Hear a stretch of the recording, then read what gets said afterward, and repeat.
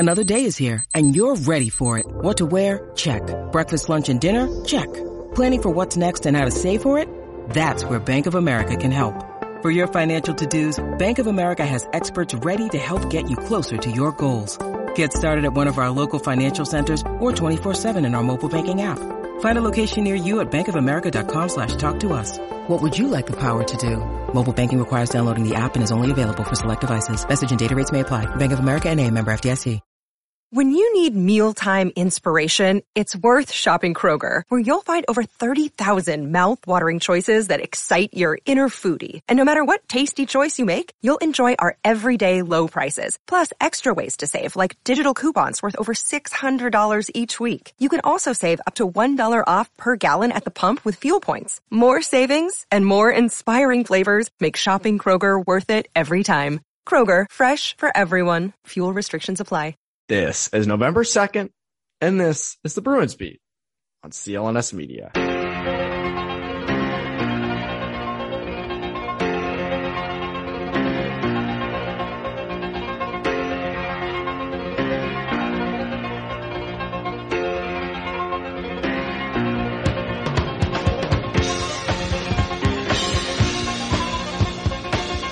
welcome back to the Bruins Beat on CLNS Media. My name is Evan Marinofsky. Hope you guys are having a great day, a great week, hopefully a happy Halloween. Maybe you went to something funny, took your kids out for trick-or-treating, got some good candy. I've been eating way too many M&Ms. And I cannot believe it's November. It is freaking November, which is wild to me. And what's even more wild is the Bruins don't play for another 100 years. Another 100 years, which is just great. Great job by the schedule makers to just completely have the Bruins have these weird breaks in between games, but they do not play again until November 4th. And to talk about everything Bruins, had on my good friend Logan Mullen of NESN.com, and we discussed the changes with the top lines that Bruce Cassidy made in the last game and the last couple games. We talked about David Pastrnak. Should we worry? Is there something wrong? We get into Jack Studnicka and what's it going to take for him to get going and maybe earn a spot in the lineup. And then we got into the fun of the musical chairs that is the defensive pairings. Who pairs with who? What is going to get Derek Forbort to get going? And we discussed all of those things and more. And today's episode, by the way, is brought to you by BetOnline and Insta. Go to both of those places. More details later in this episode on both. And without further ado, here's my conversation with Logan Mullen.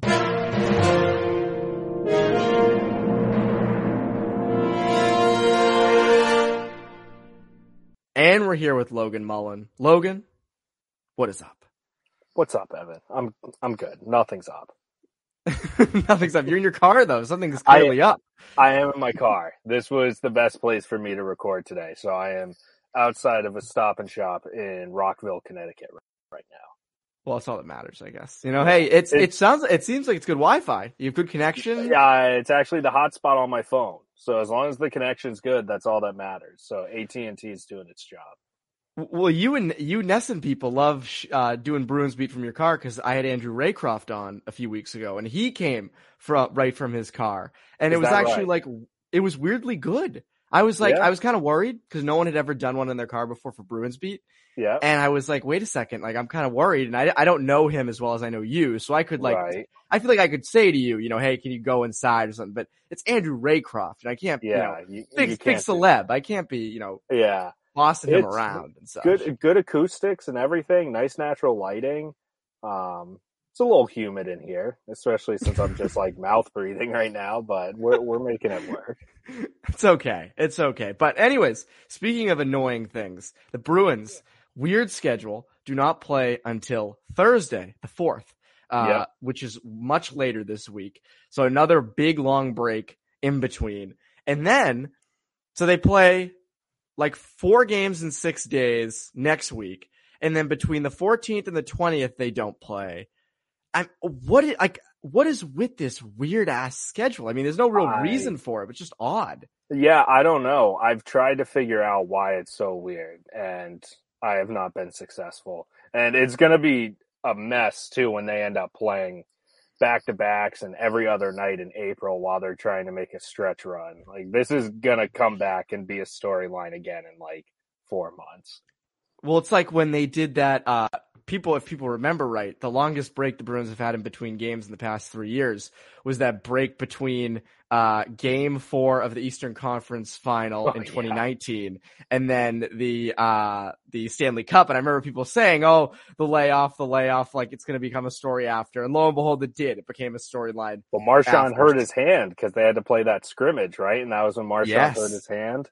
Yep, that was that scrimmage. I remember that scrimmage. That place was packed. It was kind of a lit scrimmage. I mean, the place was bumping because people could afford to go to games.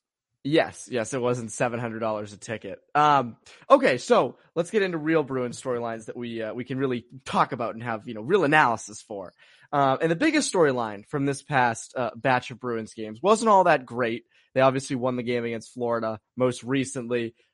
Tough road swing down south, but Bruce Cassidy finally switched up the top two lines. He did. Midway through against Florida on Saturday, he switched Craig Smith and David Pastrnak, but it was different. I mean, I think going into it, you would think, he'd want to get the second line going, but it was really to get those top line guys going. What were your initial takes on that whole switch? Well, I wish he had listened to the guy who was behind the bench during the Carolina game who was saying put Hall with Bergeron and Pastrnak.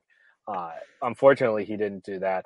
I understand it from the standpoint of having Craig Smith on the first line allows Brad Marchand to not have to do quite as much dirty work, and Patrice Bergeron for that matter. Like, it's sort of akin to putting a Carson Kuhlman on a line, right? Where you get to put a guy there that just hunts pucks and then will try and make things happen for his line mates who are more offensively gifted players. So, like, in a vacuum, I understand the logic.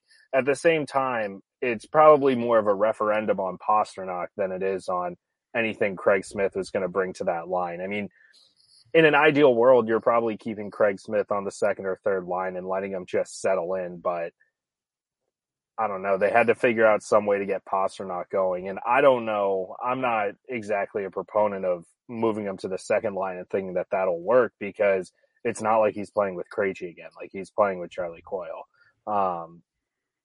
So I don't know. I guess right now is indifferent on it. It seems like Bruce Cassidy wasn't that impressed with what he saw, because the next day in practice, he changed it right back. Right. But I think it's more a matter of, the Bruins are pretty beaten down with injuries. Like, when you have Curtis Lazar on your third line, a fine player to be sure, but probably going to stagnate some of your other lines. And so a lot of the offensive burden was on the top six. And when they couldn't get things going, I think they were at a place where they just had to tinker with a bunch of stuff to see if they could figure out what to jumpstart. Yeah, it's funny. I'd said before the year, it would be a cool idea to try Pastrnak down with Hall and Coyle, because I like the idea of the skills between Hall and Pastrnak. Those are two very skilled guys. But then again, you mentioned the aspect of you like to have a guy in there that goes to the dirty areas, right? Marchand's pretty good at that. Craig Smith, That's his thing. So to have Hall with Pastrnak, you do miss a little bit of that. But there was a play, it's funny, in the Saturday game, I don't know if you remember, where it was sort of a pass between all three guys where they're coming up the boards. And I think it went from Pastrnak to Coyle, and then Coyle sauced it over to Hall right in front of the Florida net. And it just went over Hall's stick. And I was thinking, if he just finishes that play, that's so indicative for that line, because that's kind of the skill plays they can make. Because Coyle hasn't been bad. No, Coyle's been good. Coyle's been fine. Like, I think Coyle's done a lot better than most people thought early on. It's been sort of the injuries that have plagued sort of that whole middle six. But I don't hate the idea of moving Pastrnak down temporarily. And we can get into the whole Studnicka thing after, but what do you think is up with Pastrnak? Is it just a slow kind of area, or what's the deal? Yeah, I mean, I think it's probably more of just, he goes through these stretches like this. Yes. A lot of people are freaking out about it, but I mean, last year he got off to that red hot start, and once after he missed the first few weeks of the season, and then he was scoring like a menace for the first couple weeks, and then he really leveled off. And he had some really cold stretches last season, and he can be pretty hot and cold. And so I'm not really willing to go to a place where, I'm concerned about him, because short of one or two games, he hasn't looked that great. I mean, I think it's probably just taking them a little bit to get going. I couldn't tell you why, but that happens for some guys. I think it's more concerning because historically that has not been his MO. So if you're not going to get the ups that usually come with them and you're only getting the downs right now, then that is more of an issue. But I don't know. I think it's just too early to start worrying all that much about him. Yeah, I'm not super worried either. I think as you said with him, I remember last year, I don't have the exact number off the top of my head, but you're right. He was a menace out of the gate. Like he came in after that injury and was just scoring in droves. And then as you said, he cooled off. There are some times where he does look on the ice, like, he doesn't maybe go for loose pucks as much as you'd like him to, or he'll do a weird thing in the offensive zone where he, brings it in and just kind of makes a nothing play. He'll dump it in the corner, or he doesn't, it's like, just make the extra effort. And I think there's been that thing with him for the last 2 years. But again, I don't think that's cause for serious concern. I don't sit here and I'm like, oh God, you got to switch everything around. Well, I think the problem too is that relative to his typical line mates, like when Patrice Bergeron and Brad Marchand don't have it going offensively, they are usually making some sort of defensive impact, whether that's 5-on-5 or on the penalty kill. But it's very hard for either of them to have games where you look back and think, wow, they were invisible. It's far easier for that to happen with David Pastrnak, because if he's having a bad game offensively, there is very little chance you're going to see him do much else. And when you score at the rate that he generally scores, you can forgive that. Like you are more than welcome to have those guys where defense is a very much secondary thing for them.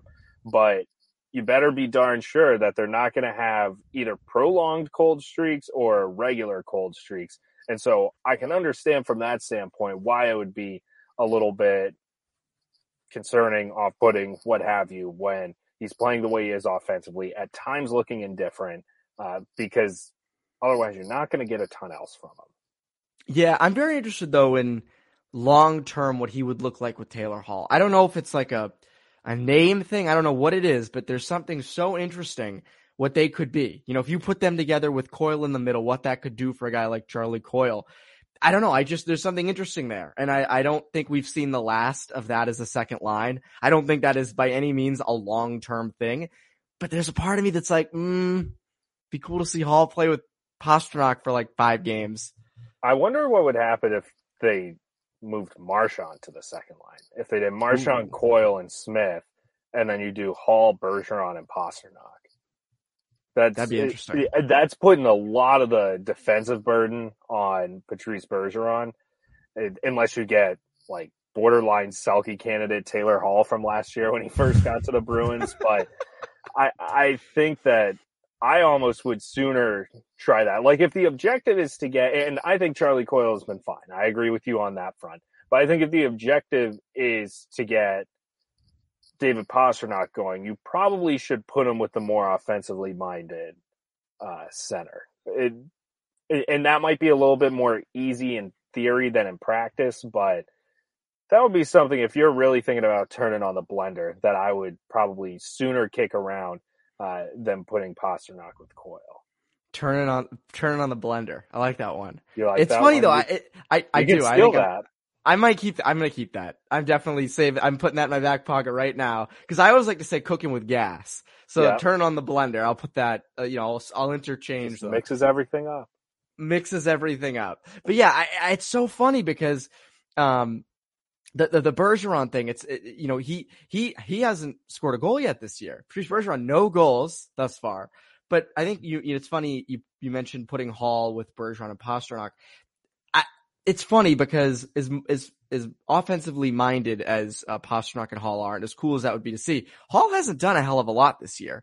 Taylor Hall has not been what you paid for thus far. Granted, it's few games into the season, but sure. He's a guy. He has 2 goals, one's an empty netter. Hasn't done a heck of a lot. There's been some defensive miscues with him, so it's not like I don't know if he's as safe a bet as we expect or want out of a guy like Taylor Hall.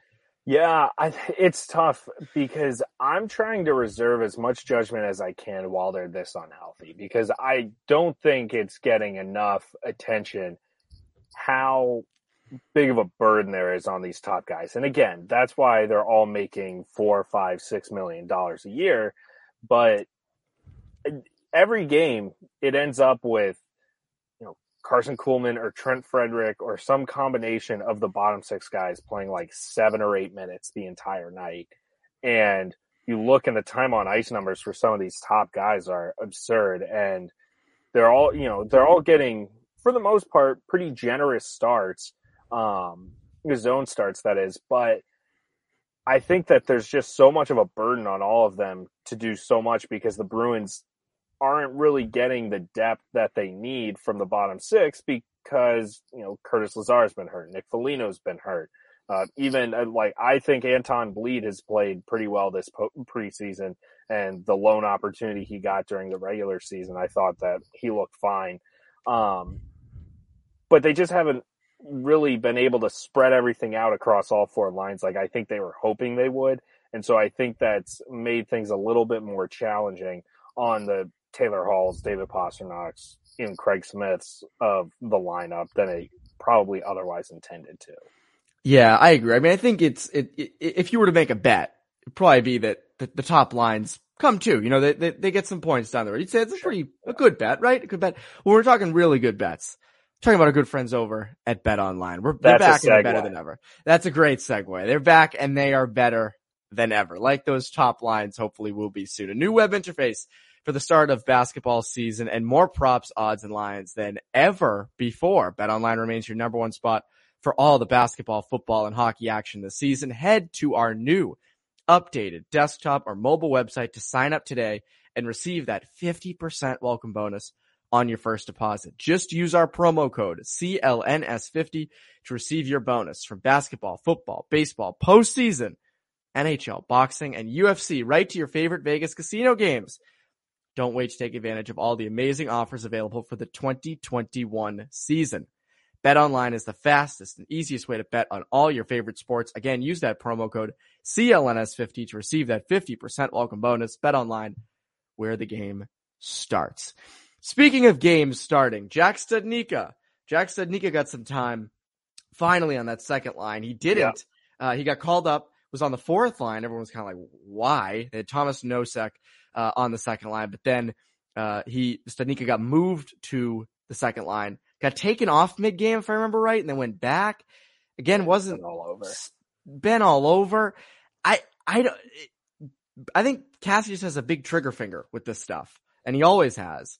What's it going to take for Studnicka to fit in the lineup? I mean, what's going to have to give? I don't know, because this will sound like more harsh of a criticism than I intend for it to.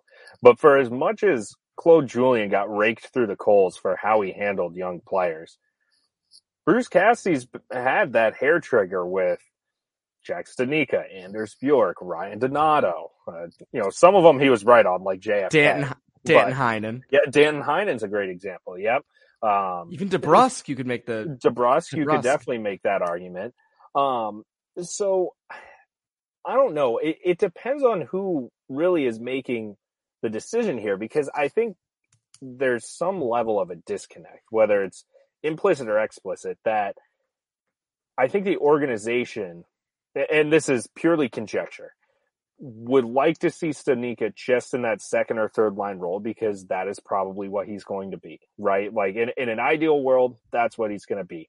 I think Bruce Cassidy, who in a way has to look a bit more from a micro level than a macro, and he has to plan his lineup on a nightly basis, he's probably looking at it and saying, well, I need the fourth line to get filled up right now, so that's where he's going to go, because that's the jolt I'm trying to provide, or whatever.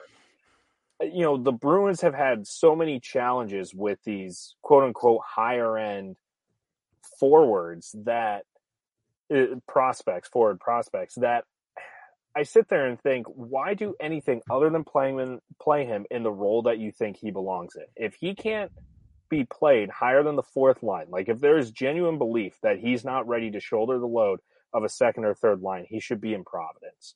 And to me, it's really that simple. And so I think both sides are kind of in a spot where they're trying to take care of their own interests and they're trying to make it work, but there's just a little bit of a disconnect there. So that's kind of a roundabout way of answering your question of, I don't know what it'll take, but in my opinion, they should either have him on the second or third line, or they should have him in Providence until a vacancy opens up there. Yeah, I mean, my theory on Studnicka this whole year has been, you need to give him time. You need to give him time somewhere, because A, you either can figure out what you have in him for the future, because for 3 years now we've heard, well, he's the future down the middle.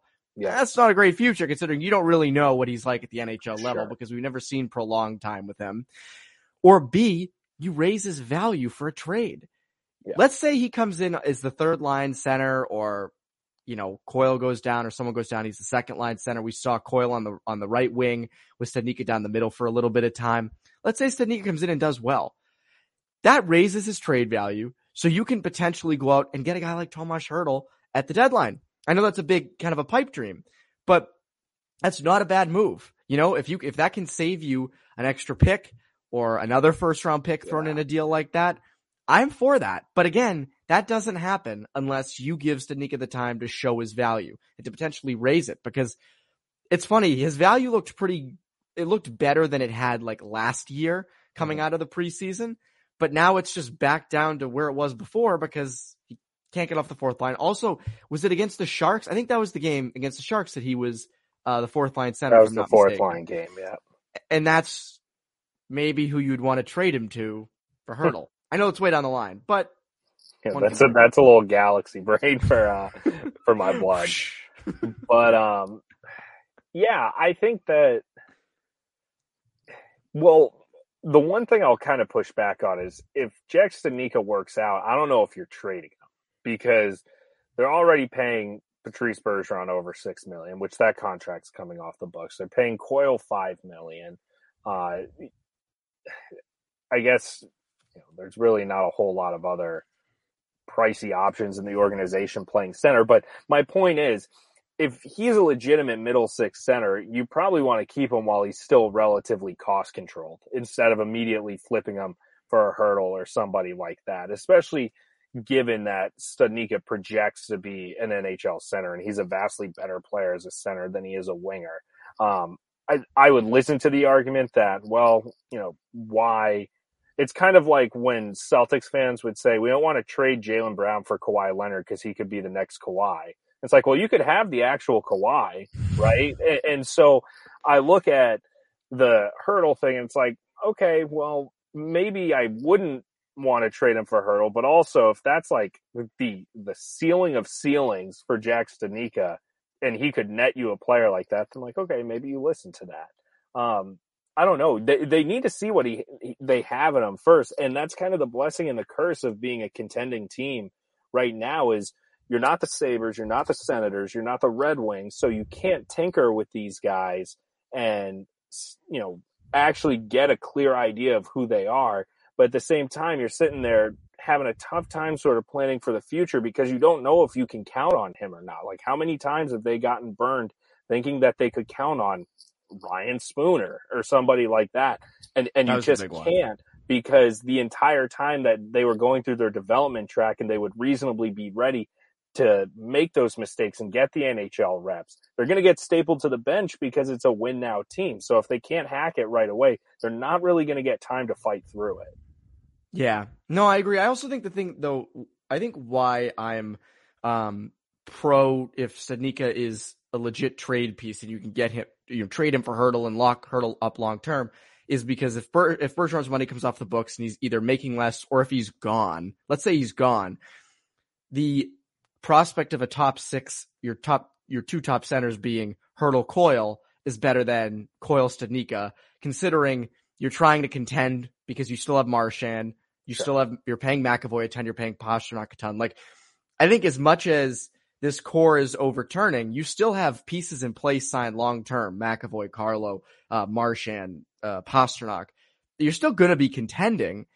I don't know. You're not going to trade those guys. So I think it is kind of in the better interest to try to go for it. And I think Hertl gets you closer than Studnicka does, but who knows if Studnicka comes in and he's really freaking good and they give him time, then it's different, but I don't know if that's going to happen. That's my only thing with that. But when we're talking, It's funny. We're talking about some hypothetical things, but I can tell you a definite good time. If you want to talk about definite good times, go visit my friends over at INSA Dispensaries. I'm going to talk about cannabis, specifically Massachusetts premier cannabis dispensary, INSA, INSA. Now they're premier because the founders, Pat and Pete, re-engineered the cannabis model from what they sell to how they sell it, while never forgetting that it's for everyone. INSA dispensaries are inviting and modern, so come in even if it's just to learn more about the dispensary. The staff are authorities on the science who answer every question, from differences between flowers and concentrates to offerings for insomnia and anxiety, or just you want to chill with friends. That too. No big deal. INSA has a world-class head chef too, and only hires the most respected growers who perfected their craft when it wasn't so legit.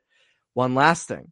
The INSA founders are not these guys from Silicon Valley, but lifelong pals from Springfield, Mass. That is pretty cool. From Springfield, Mass to the big time. Good things come from Springfield, Massachusetts. Yes, this is true. You were a Springfield College alum. So yes, that is correct. Yes. There's very good things come from Springfield. So there's another local team to root for. INSA. In Salem, East Hampton, Boston Delivery, and 2 Springfield locations, including just off I-91 beside the MGM Casino. Mention that I said to stop by for a sweet t-shirt for $1, or go to INSA.com or call 877-500-INSA. Again, when you go, mention we sent you. You get, for $1, you get a t-shirt. Now, they sent me some of these t-shirts. Logan, they're actually pretty freaking cool. They are very cool. They actually are very cool, and I wear them a lot. So I highly recommend going and checking it out. It's a good time. And most importantly, the t-shirts rock. And they're great guys. So go support them. Okay, so finally, one of the biggest storylines coming into this year was on defense. The Bruins go out and get Derek Forbort. What are the pairings going to be? Looks like it's going to be Forbort McAvoy to begin the year. And then that'd be Grzelcyk and Clifton on the third pairing. Quickly, Cassidy has switched to kind of Grzelcyk McAvoy pretty early on, which is great, right? They have good offensive zone time. They have good shot share, all these good stats. The double-edged sword part of that is the flip side is you have Clifton and Forbort, who are not so great on that third pairing, who have not been amazing. I mean, that's supported by not just stats. Like, just watch the game. It's just not, like, watch the goals given up. There's been a lot of breakdowns. Do you see this changing? Well, I first would like to say that if I have to see one more take that McAvoy Forbort is better than McAvoy Grzelcyk, I'm burning my phone, deleting Twitter, and deleting Twitter would not be the worst thing in the world. Deleting Twitter would not be the worst thing in the world. But I'm going into complete solitude. It literally makes me, it takes everything in my power to not just do like natural stat trick. Like the numbers are the numbers I test in every single way support the fact that McAvoy and Grzelcyk should be together. Everything except this idea of the grit factor, which is the dumbest shit I've ever heard, supports the fact that Grzelcyk and McAvoy should be together. I get the drawback of putting Forbort with Clifton. At the same time, I think you're kind of stuck because they are supposed to be your third pairing, right? And they're not supposed to be complete world beaters, but they've got to be better than what they are. And this is probably more an indictment of Forbort than anything, right? Because you can sit there and you can say, well, he played with Drew Doughty for a while. He played with Neil Pionk in Winnipeg. He knows how to support those guys. To me, I'm starting to sit here and think, well, okay, sure, maybe. There's also probably a much easier argument to be made, which is he was playing with Norris Trophy caliber players and they were probably bringing him along a little bit, right? And so when you put him with Connor Clifton, no disrespect to Norris Connor Trophy Clifton, candidate, he's not Charlie McAvoy, then he's probably going to get exposed way more than he would with Charlie McAvoy shouldering the load on that pairing. So I think in a way, you have to kind of ride it out with Forbort Clifton and see how bad things would get. Because, or you put Forbort with Carlo, I don't know, and put Mike Riley with Clifton. That's probably not the most sound defensive pairing, Riley Clifton. But if the thing is, you can't have three just good but not great defensive pairings. Like, if they're all going to be relatively average because you're putting Forbort with McAvoy, for example, then at a certain point you're just kind of rudderless and spinning your wheels. So that's why I'm a proponent of, well, you know that Grzelcyk McAvoy, eye test and analytics will tell you they are one of the best defensive pairings in the NHL. Then you need to ride that out. Like, if nothing else, have an elite top pairing, a pretty good / good, decent second pairing, and then the third pairing, you man the harpoons and pray for the best. A lot of teams approach things that way, right or wrong, but you have to kind of deal with the personnel that you have. And to me, it's like, why bog down Charlie McAvoy with anything less than a player that's going to get the absolute best out of him? And that's kind of the approach that they've done. So I think they need to just suck it up and see what they have a little bit longer with a Forbort-Clifton pairing. Yeah, and also you can change pairings mid-game. It's not like it's set in stone. You can switch things around. It's funny, you mentioned flipping Forbort with Riley. And I don't hate Forbort and Carlo, because I think, you use them in defensive situations. Like, I like Carlo, obviously. But putting Mike Riley with Clifton would scare the hell out of me. That would be a ride in the defense. That would be a legitimate roller coaster.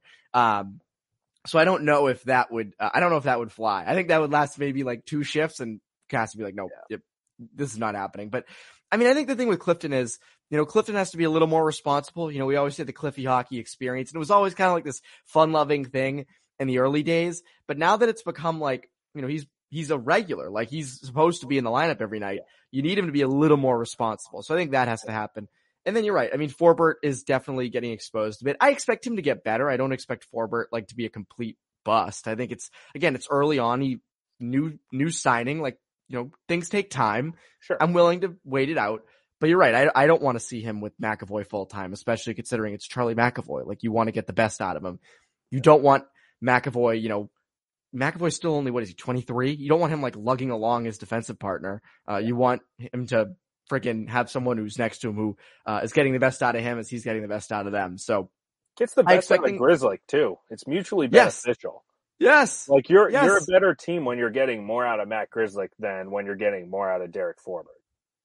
Oh yes. And also, by the way, I don't want to see BU get more clout for stuff. I don't want to see it. You and I can both agree. We're both from different schools, but we both don't want to see BU getting all this good press. But nonetheless, they, Grzelcyk and McAvoy are a good pairing. They work well together. And they get the best out of each other. So that's who should be the top pairing. Yeah. And you're right. I mean, the whole idea of they don't have enough grit. Grzelcyk doesn't have enough grit. It's like, well, I would way rather have Grzelcyk out there in certain situations because he can break the puck out. You know how many times I see, Derek Forbort flip it up the wall or just not be able to get out of his own zone or those bigger guys just kind of mess up the breakout. It's infuriating. Yeah. Nobody's better at escaping pressure than Grzelcyk. So, I am all in on those two being the top pairing for sure. Yeah. But, anyways, co-sign. Logan. Yeah, co-sign. Logan, thank you for joining from your car. Before you go, what can the listeners look out for from you? What should they be listening for? The listeners can look out for the NESN Bruins podcast every Tuesday on all the usual outlets, and then just, pop on by NESN.com, NESN.com/Bruins, everything you could ever need right there. And, that's about it. Yeah, they should go. And what day does the podcast drop? Tuesdays. We usually record on Tuesdays and it's out that night. So okay. Well, that's great actually, because then I come out on Tuesday mornings and people can listen on Wednesday or Tuesday night when your podcast drops. I always say, and I said this to you the first time you came on, with podcasts, it's not all at the same time. Right. Like, it's not like we're radio shows and we're going against each other in the same time slots. The beauty of podcasts is you can listen to them whenever. So that's people should, and I highly recommend. We should release our podcasts in 4-hour windows and take them down. And that way we can just build an old fashioned rivalry, in which case I probably shouldn't have come on today. But yeah, you shouldn't have. Why did you come on? We'll cancel this episode. Just get out of here. Anyways, people should go read your work as well, and follow you on Twitter at Logan Mullen. Anyways, Logan, thank you for joining. And for Bruins Beat, I'm Evan Marinofsky. You Bruins Beat listeners, have a great rest of your week.